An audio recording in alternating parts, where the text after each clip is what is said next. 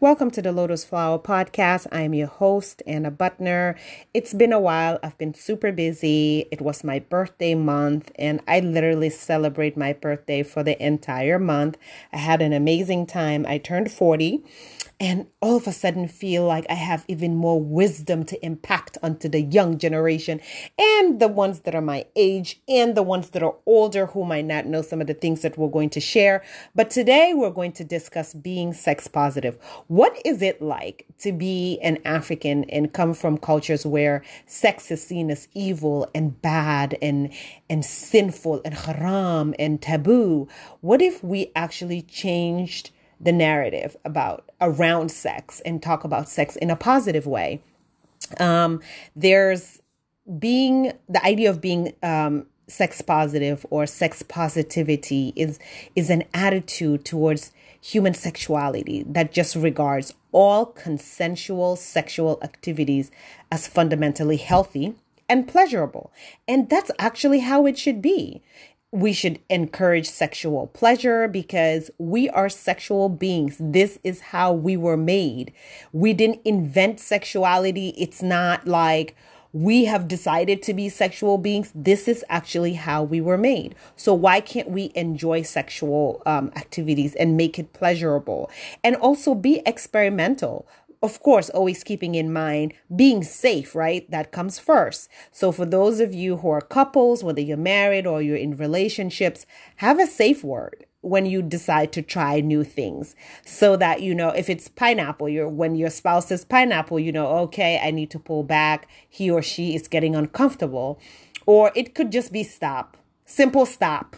Then to stop because your partner, your boyfriend or your girlfriend or your husband or your wife is feeling a little bit outside of their comfort zone. So you should pull back a little bit. But I think it's important for us to actually start having conversations that are more, when it comes to the topic of sex, that are more positive.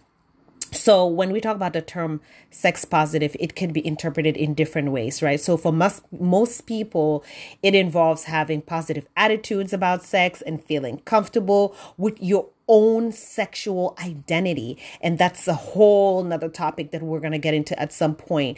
But also with sexual behaviors of others, like you don't cringe because you see a couple kissing.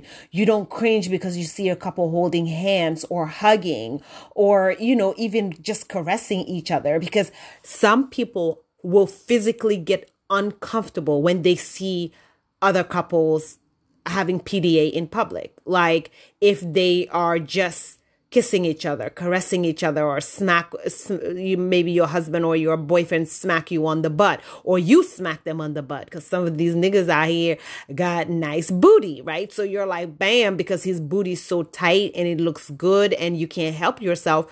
And same, your booty might be looking juicy and voluptuous and just scrumptious. So your man can't help himself but to smack you on the butt, and that's okay. Of course, as long as you're not doing inappropriate things around children or the elderly, right? I mean, from how we're raised, there's certain things you don't do in front of, older company, which is understandable. You want to be respectful to that. But I think it's so beautiful when you see African couples kissing in public, holding hands, hugging each other, just being gentle with each other, or maybe playing if a husband or boyfriend is playing with his girl's hair or his woman's hair and caressing her face and just admiring her beauty. We need to normalize those kinds of behaviors. And when we also talk about sex positive people, they tend to have some of the following traits, like either they are open to learning more about sex and sexual activity. However, we all know that for those young people or even, older people who are very open to learning about sex and sexual activity, we're quick to label them as being fast. And I think that's just unfortunate. We should allow people the space to discover themselves, the space to discover their sexuality, the space to discover sexual activities that they might be interested in without being so judgmental. Also, what you might find is that they try to understand their bodies. They also try to understand their partner's bodies. So that means they're not shy. They want to venture out into touching themselves. Also, like kissing on their partners all over their body to find out what makes them tick? Where are their spots? And all of the physical, emotional and psychological aspects involved with intimacy, most sex positive people are very comfortable with this. Or if they're not, they're open to the idea. So if they have questions about sex or they feel comfortable, they're very comfortable with asking. Like, hey, what do you think about doggy style? What do you think about anal sex? What do you think about using sex toys in the bedroom? They're very curious. They ask questions and they're more than willing to learn and then perhaps try it out in their own relationships. Also, what you find is that they have an understanding of the importance of safe sex for both themselves and their partners. So safe sex can include discussing sexual histories. I mean, let's be honest. You want to know your partner's sexual history. Now, pump the brakes. I'm not saying you need to know of the names of the girls that he's been with. You don't need to know the names of the men that she's been with. You don't need to know where they had sex, at what time, how often. No, but you definitely want to have an idea of their sexual history. You also want to discuss using condoms and being tested for sexually transmitted diseases. Y'all know I had a whole campaign about STDs and STIs, but it's very important. It can also include just having discussions about emotional and psychological safety. Like, how do you support your partner if they have a sexual dysfunction or if they have a history of sexual abuse? So see, these are things that you want to discuss with your partner because sometimes they might react in a certain way. You might not understand where it's coming from. Ask the questions, talk to them, allow them, make them feel safe and allow them the space to share so that you can have a deeper understanding of where some of their sexual hangups are coming from. Because trust, we all have a history before we meet the partners that we're with, right?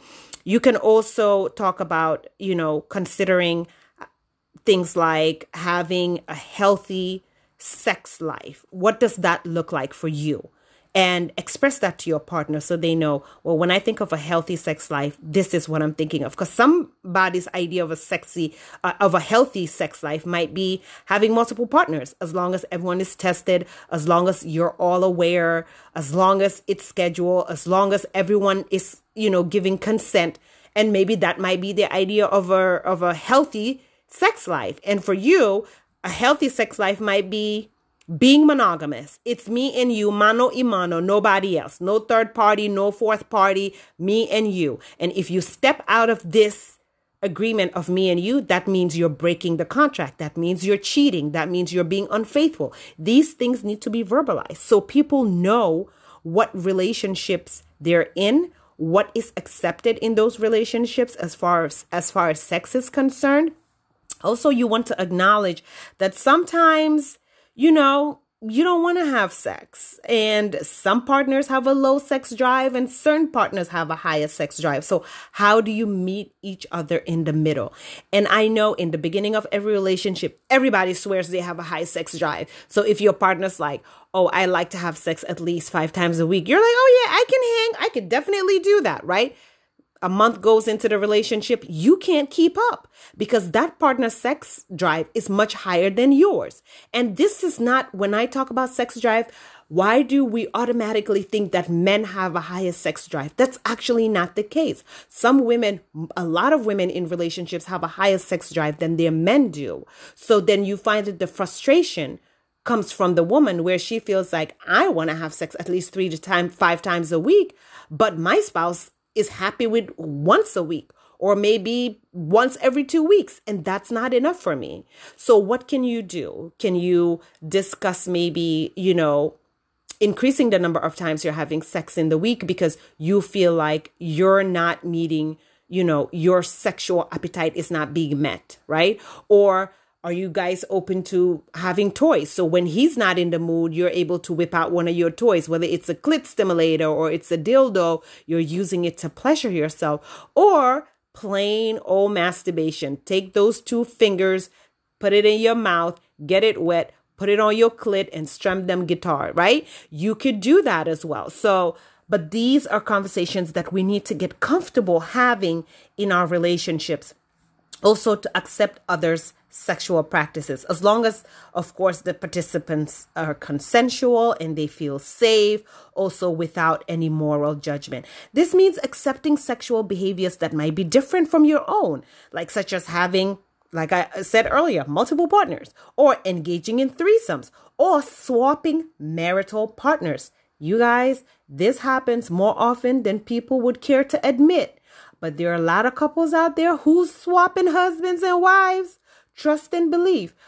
The point is, as long as everybody is consenting, as long as everyone is in agreement, do what makes you happy. Do what works for the couple. Even though these things can get very complicated very fast, especially when once feelings get involved. So being sex positive can be complicated for sure. Some sexual behaviors may be aligned with a person's cultural beliefs, right?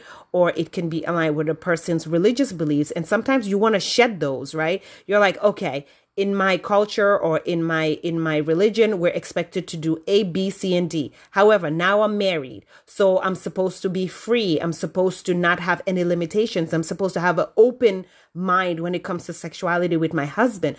But I can't let go of these things that have been ingrained in me. So what do I do, right? So you might need therapy, and that's okay. Look into it just to help you keep an open mind, just to help you find, affirmations or coping mechanisms to get yourself out of that rigid way of thinking, because now you want to explore. Also, let's talk about the fact that a person might have experienced sexual trauma in the past. That's also something that you want to divulge in your relationship so your partner is aware. However, you have to feel safe in that relationship, because most people are very guarded with such information. So when we talk about sex positive, we have to make sure that we're keeping an open mind and we're not being judgmental. Now, here's the thing. I also want to get into a little bit of a discussion, because I haven't been here on a while. But over the summer, I went to Gambia. And while I was in Gambia, I was like, you know what? I want to see how sex positive we are. Well, it's no surprise to anybody. We're not very sex positive. Most of the questions I asked, people were very reluctant to answer. And I'm talking about people who are educated, people who are exposed from the diaspora, people who grew up in Gambia, people who are educated, went to universities, all the way to the maids and the gardeners and the drivers and the taxi drivers who might not have, any kind of standard education, didn't go to school, but they're living life. Everyone is very reluctant to share information when it comes to sex. It's like, let's just not talk about it. So I decided, since people were so reluctant, let me just see how open our facilities are. For example, our supermarkets, right? Or our grocery stores or our pharmacies. Let's see how sex positive these places are. So I went to Stop Step Pharmacy to see if I can find condoms. And surely I was able to find condoms, but I found that the prices were so high. Condoms were costing $110 for a box of 3. Now, you have to realize that Gambia is one of the poorest countries in the world, where $110 can take you a long way, whether it's food, transportation, or something that you can contribute to your rent or to the payment of your bills. So you're thinking, how is a poor person supposed to spend $110 to get a box of condoms, and there's only 3 condoms in the box? So we're not really encouraging safe sex if condoms are so expensive.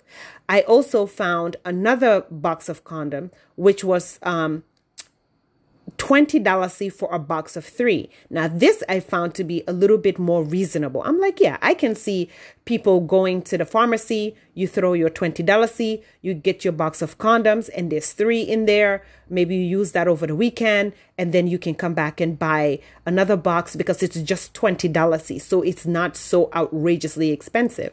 Also, I decided to look for lubricants. I was like, let me see where I can find lubricants, right? You need lubricants when you're talking about being sexually active to get the pussy wet so that the dick slides right in and there's no chafing. It's not a painful process. It's just nice and smooth. Lubricants can be found in most Western countries, in every pharmacy, every shop you go to. Even if you go to 7-Eleven or you go to a gas station, you probably find lubricant. I could not find lubricant in any pharmacy. So if you, my audience, know any pharmacies that carry lubricants, please let me know so I can put it on this platform and my Gambians will know where to go to get lubricants. I could not find lubricants anywhere. I also could not find any massage oil. Massage oil, what's that? Whenever I ask for massage oil, people will show me baby oil.